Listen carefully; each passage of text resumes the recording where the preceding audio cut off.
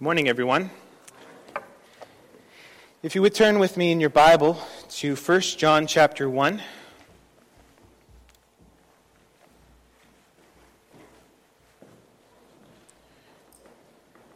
We will read the passage and then we will jump in.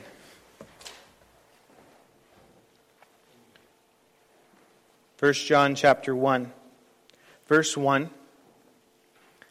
This is that which was from the beginning, which we have heard, which we have seen with our eyes, which we have looked upon, and our hands have touched, concerning the word of life. The life was manifested, and we have seen, and bear witness, and declare to you that eternal life which was with the Father, and was manifested to us, that which we have seen and heard, we declare to you, that you also may have fellowship with us. And truly our fellowship is with the Father and with His Son, Jesus Christ. And these things we write to you that our joy may be complete or full. This is the message which we have heard from Him and declare to you, that God is light, and in Him is no darkness at all. If we say we have fellowship with Him and walk in darkness, we lie and do not practice the truth. But if we walk in the light as He is in light, we have fellowship with one another, and the blood of Jesus, His Son, cleanses us from all sin. If we say that we have no sin, we deceive ourselves, and the truth is not in us. If we confess our sins, He is faithful and just to forgive us our sins and cleanse us from all unrighteousness. If we say that we have not sinned, we make Him a liar, and His word is not in us. Let's pray. Dear Heavenly Father, Lord, we come before you this morning with joy in our heart to be able to study from the Word of God. We pray, Lord, that you would bless this time and help us to accurately understand the Word of God that you've given to us. Give me the words to preach clearly and to be a vessel of the Holy Spirit in the preaching of this Word. Pray this in Jesus' name. Amen.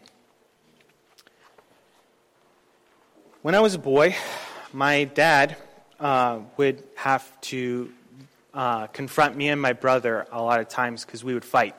My brother's 6 years older than me, but that didn't keep me from thinking I was his equal. I was convinced until he left for college that we were the same age. I didn't understand why I wasn't leaving for college too. I was like, I don't understand this. But I used to argue with my brother a lot, and it took a long time for me to really understand how to not be in constant conflict with my brother. And my dad would say something to us when we were in conflict, when we were quarreling. He would say, "The problem isn't the problem." And that always frustrated me. I never understood what it meant. I didn't, of course the problem is the problem. What do you mean? It is on, I believe. He would say, the problem isn't the problem. And I didn't really understand what he meant by that. And you might say, well, it's pretty obvious. James chapter 4, verse 1 says, wars and quarrels and come from our passions and desires, So all you have to do is subdue your passions and desires and you won't war and quarrel. But how do you do that? How do you have joyful fellowship? How do you achieve that? Well, I think that you'll see from our study in 1 John chapter 1 how that is achieved. If you look with me at the handout, you'll notice that it's a little different from your New King James Version. I wanted to address that. This is my study of 1 John, and I have a few things that I've changed in the translation for me, from my understanding of the Greek, to help me understand it. That which was from the beginning, which we have seen with our eyes, which we've looked at, which we have touched, which we have heard, all these things are referring to what? What are they referring to? Well, in chapter 2, verse 12 through 14, we'll identify that it's actually a person that it's referring to, not a thing.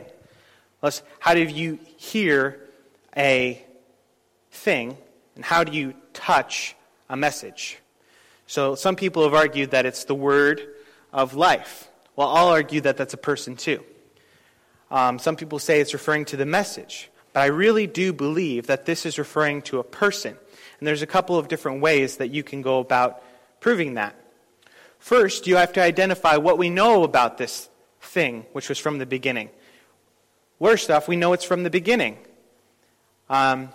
You could try and make an argument that it's the beginning of something. Maybe the beginning of Christ's earthly ministry, or the beginning of one thing or another. But there's only really one thing scripturally known as the beginning. There's only one thing, and that's in the beginning, Genesis 1:1.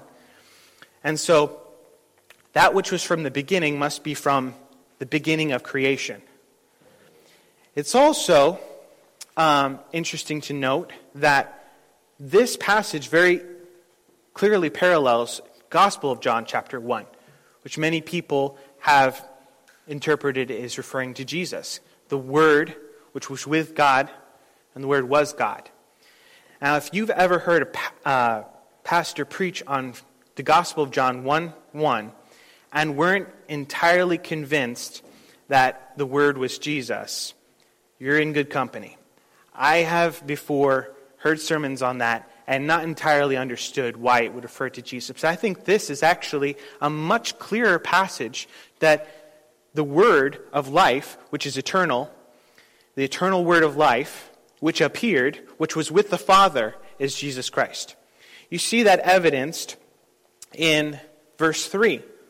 We know that the Word of life is with the Father. That's in verse 2, which was with the Father. And we see in verse 3 that the people who he's writing to don't have, or they are possibly going to have fellowship with us, I'm going to argue as the apostles, and with the Father and with his Son, Jesus Christ. So that Jesus Christ, his Son, has fellowship with the Father. That's the first clue.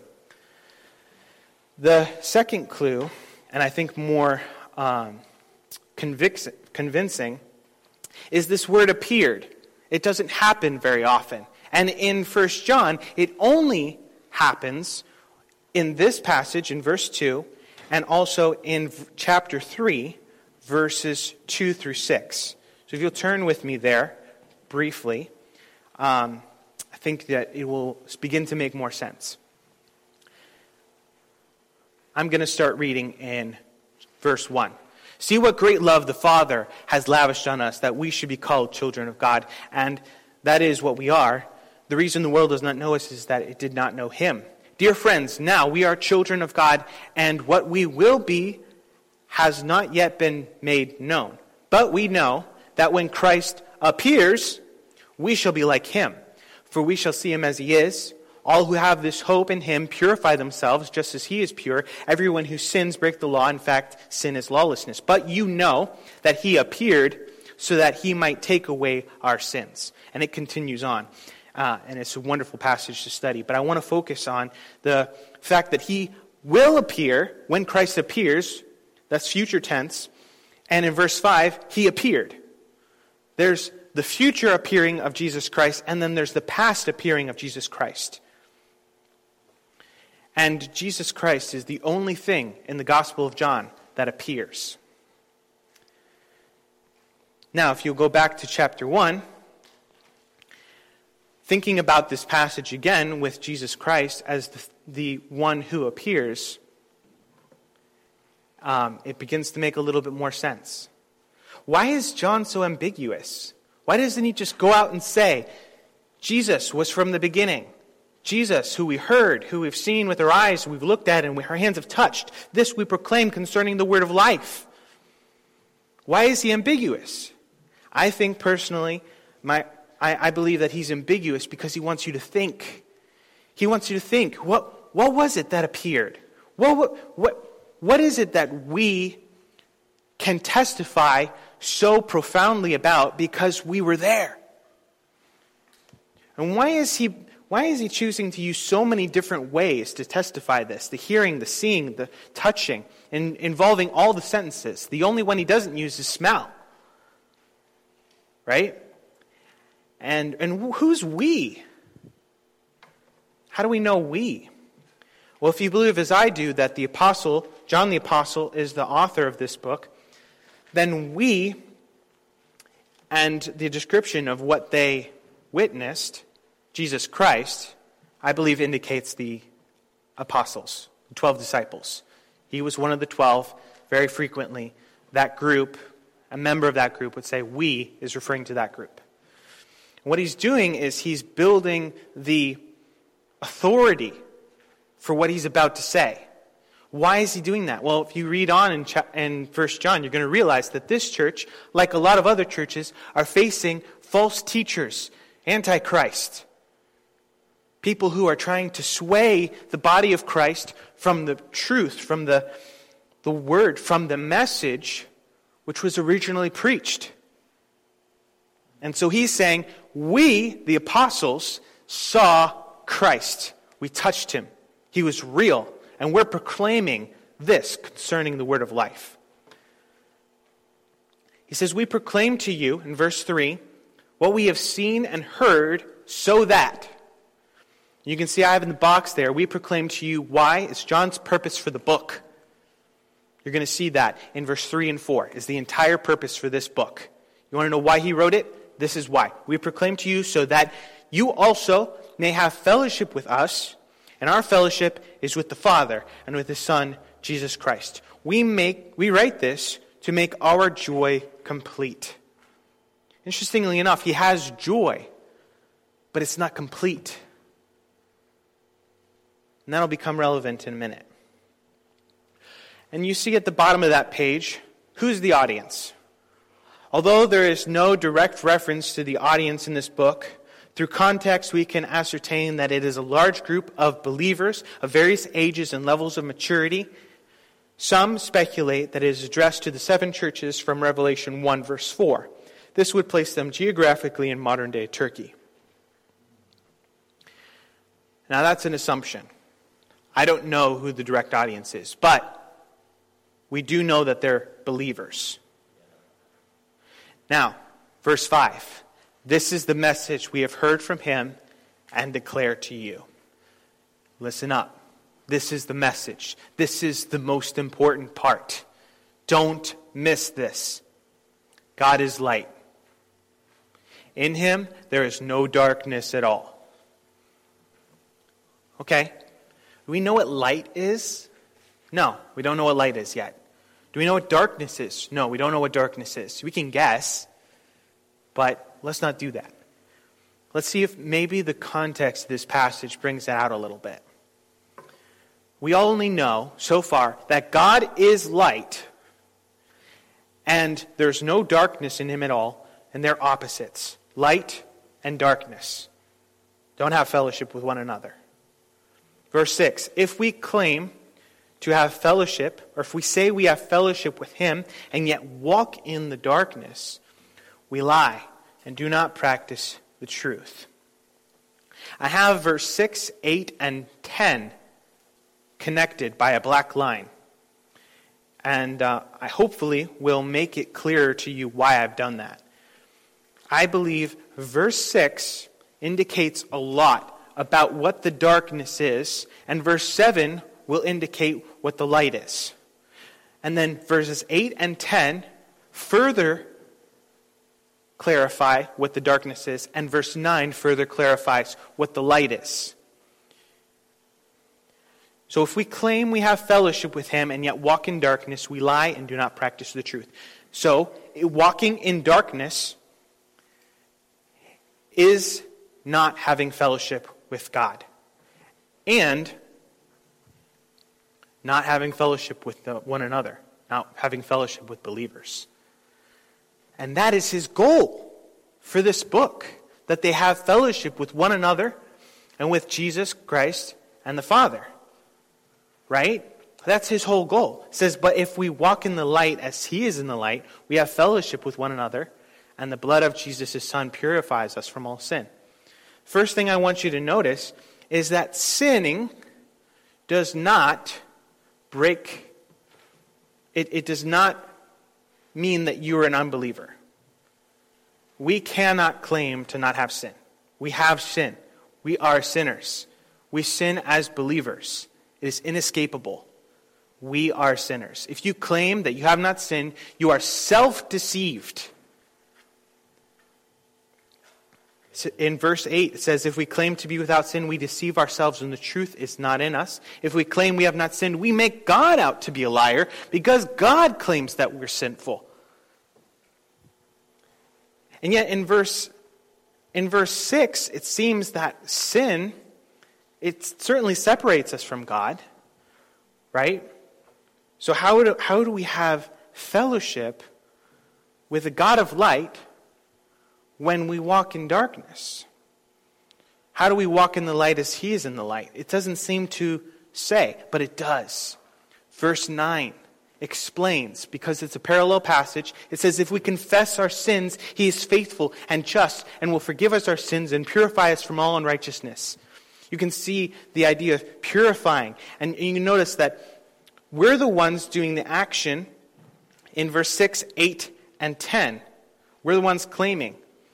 But if we walk in the light, or if we confess, then Christ begins a work. Christ begins to do the action. And he reunites us in fellowship with one another. His blood purifies us from all sin. And he is faithful to forgive us from our sins and to cleanse us from all unrighteousness. But this is contingent on confession. If we confess our sins, he will act. If we confess our sins, he will forgive us our sins. Now, many people, historically, at least in my experience, have used this verse as a salvific verse. You know, like, if you confess your sins, he's faithful and just to forgive us our sins and cleanse us from all unrighteousness. So confess your sins and be saved. And although I think that is a wonderful thing to do, and I want to discourage people from being saved, I will argue that this is speaking specifically to believers. Why do I think he's talking to believers? Well, for one, 1 John 2, 12 through 14 clearly indicates that his audience is a believing audience. Let me briefly read that to you. Verse 12, I am writing to you, dear children, because your sins have been forgiven on account of his name. I am writing to you, fathers, because you know him who is from the beginning. I'm writing to you, young men, because you have overcome the evil one. I'm writing to you, dear children, because you know the Father. I'm writing to you, fathers, because you know him who was from the beginning. See the repetitiveness? I'm writing to you, young men, because you are strong, and the word of God lives in you, and you have overcome the evil one. How have they overcome the evil one? They're believers. His aim is to separate people from God.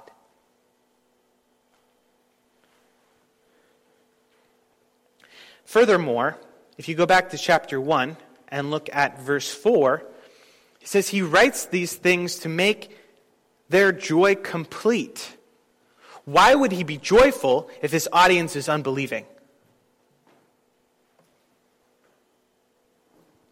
Why wouldn't his joy be complete if his audience who's believing is not in fellowship with God?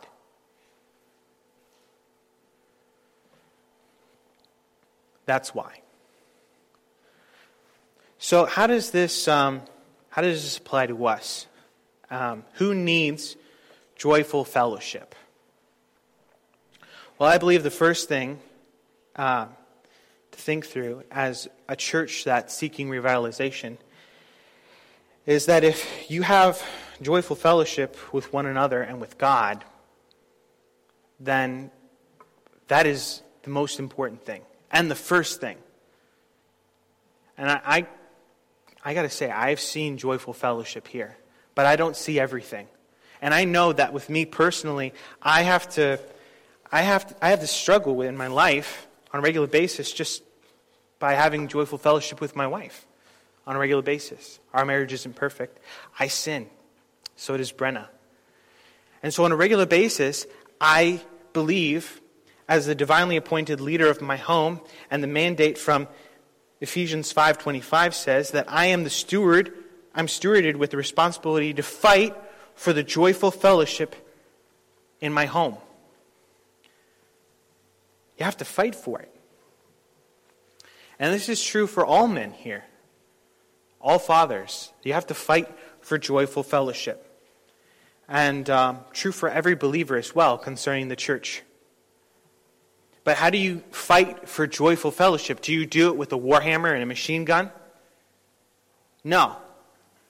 You do it on your knees.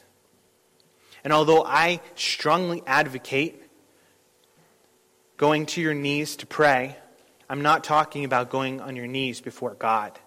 I'm talking about going on your knees before someone whom you've offended.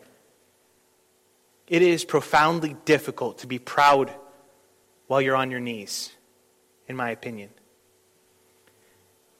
And although that step isn't necessary, I would encourage you to take it if you feel that that is how you will accomplish God's mandate. And, if you think in your heart and in your mind, you think, yeah, Dad, or yeah, Ma, yeah, brother, yeah, sister, yeah, son, yeah, daughter, yeah, wife, yeah, husband, yeah, Gabriel, why don't you heed your own words? Get on your knees. Confess. Then I contend with you that this is not the Spirit-filled, battling heart that is saying this. This isn't someone who's seeking joyful fellowship. In fact, as long as you walk in darkness, you will not have fellowship with God and with Jesus Christ, His Son. As long as you choose to walk in darkness. Now let's go back for just a second and maybe more specifically define what I think darkness is. I think darkness is being out of fellowship with God and out of fellowship with His people, specifically due to sin in your life. I don't believe darkness is an unbeliever. I don't think you can lose your salvation. Although Lutherans, who commonly refer to these verses, do believe that. I was in a Lutheran church last night for a project, and they point to this verse. We don't lose our salvation. But we do come out of fellowship with God and with His people. And I think, if you think, well, Romans 2 says, judge not lest ye be judged. Aren't you up there judging our hearts? You don't know our hearts. You don't know what's going on in our lives. Yes, judge not lest ye be judged, but it's important to identify that it's not saying don't be discerning. It's not saying don't come to a brother in love and try and bring him back to fellowship with the believers and with God. That's certainly not what it's saying. In fact, what it means is judge not lest ye be judged because you yourself commit the same sin. It means that no one of us is better than another. If God had imparted grace differently, our situations could be reversed. In fact, if you look down on an unbeliever, I would say you're judging them unduly. If you elevate yourself in pride and look down, because God chose you and could just as easily have chosen that other person and not you. God chose you and works in you and brings you to sanctification through His Word and through the Holy Spirit, not you yourself. So be careful when you start to make excuses, when you start to think, I don't need to do that. They do. If that's your heart, then you certainly do.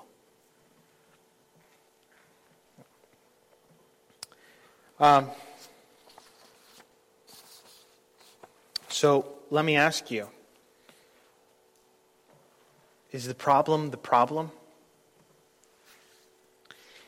Is the pews or the wallpaper or your job or that tie or whatever it is that you're fighting over, that toy perhaps, the lawn, the dishes, whatever it is, the lights, the doors, the whatever, is that really the problem? Or is the problem that both people in the relationship need to be seeking joyful fellowship through confession of their sins?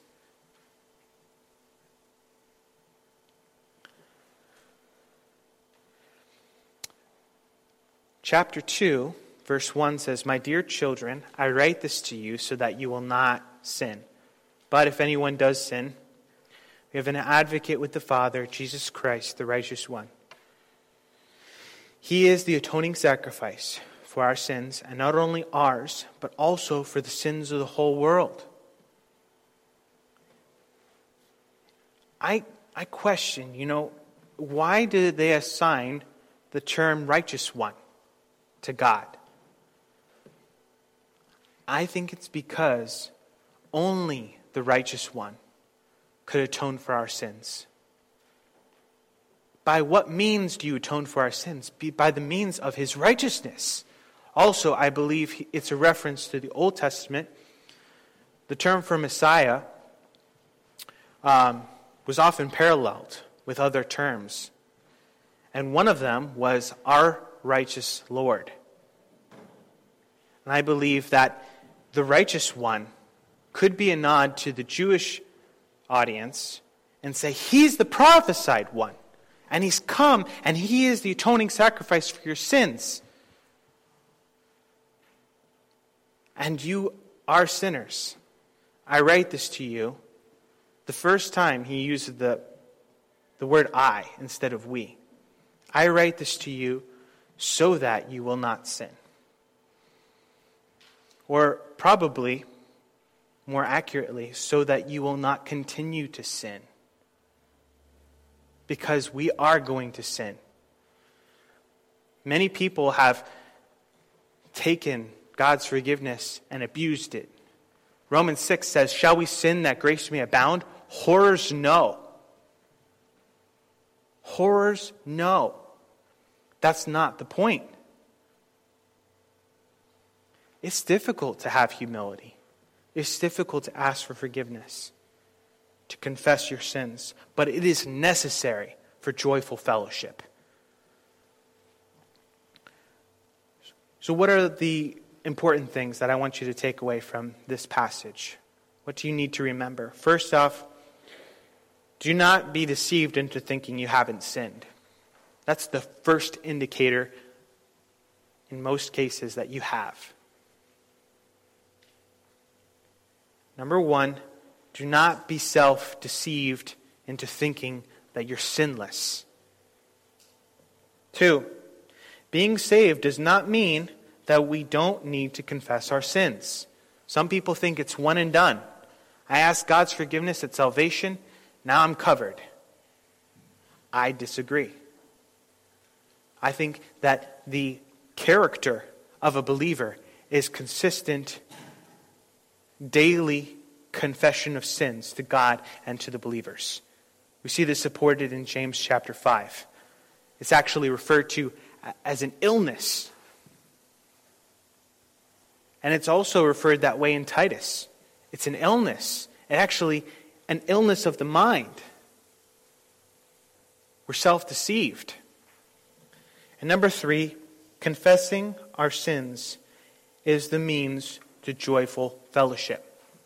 If you recognize that there is something between you and another person, the first thing I would ask is, have I sinned? Do I need to confess? And I would encourage you, if the other person doesn't immediately reciprocate, be patient. It's going to happen that way for them to you as well. They're not always going to... It's really hard when you're confronted with sin to handle it well the first time. It's very difficult. Be patient with one another. Chapter 2 describes being in darkness this way. Chapter 2, verse 9. If anyone claims to be in the light but hates his brother or sister, is still in darkness. Does that mean that they're not saved? No. It means they're out of fellowship with God. And they're blinded by their sin. They can't see. Anyone who loves their brother and sister lives in the light. And there is nothing in them to make them stumble. But anyone who hates his brother or sister is in the darkness and walks around in the darkness, and they do not know where they're going because the darkness has blinded them. But those who live in the light, they're not stumbling around. Can I encourage you that if you're living in darkness, it becomes more difficult to see the light the longer you persist in darkness. It becomes more and more difficult to humble yourself and ask for forgiveness the longer you wait. Do it now. Do it today. Do it in your heart immediately, now. It only gets harder to humble yourself. And eventually, that sin may go forgotten and unconfessed. And I think there's grace there as well. But don't let that happen.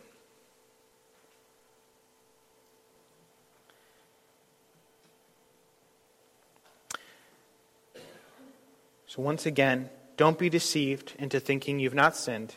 Being saved doesn't mean you don't need to confess your sins. And confessing your sins is the means, our means, for joyful fellowship. Dear Heavenly Father, Lord, we come before you today, and we are incredibly thankful for the gift of salvation that you've given to us. We pray, Lord, that we would humble ourselves and become obedient to the point of death, just as your Son did.